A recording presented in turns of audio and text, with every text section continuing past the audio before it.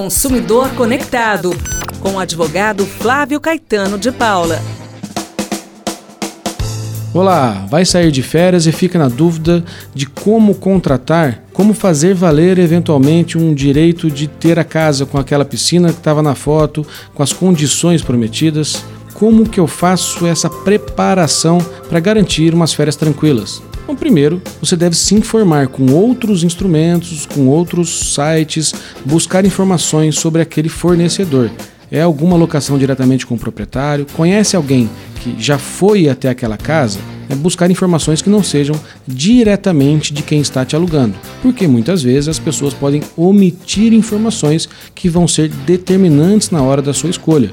Então, conversar com terceiros, procurar reclamações em sites, informações que estejam publicadas na internet podem ajudar no momento da decisão da compra.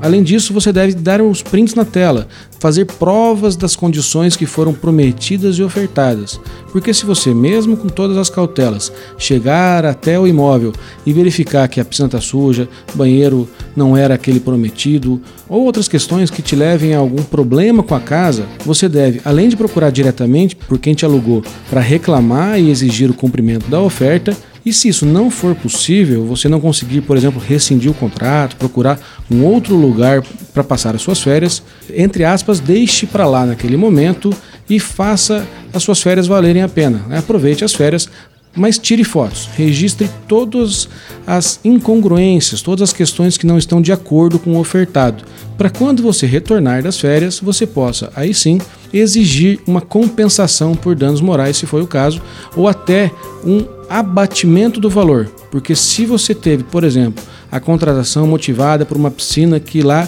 ao chegar, não estava com a possibilidade de uso, você teve um direito lesado, e esse direito lesado deve ser compensado, deve ter um desconto proporcional e você receberá de volta o valor gasto indevidamente. Mais importante é ao chegar até o imóvel e verificar que, se for possível você ficar lá, você faça esses registros. Agora, se não for possível você ficar lá e você vai gastar suas férias sem conseguir aproveitá-las, procure um outro imóvel, faça uma outra locação e depois você peça o reembolso integral daquela contratação que foi frustrada.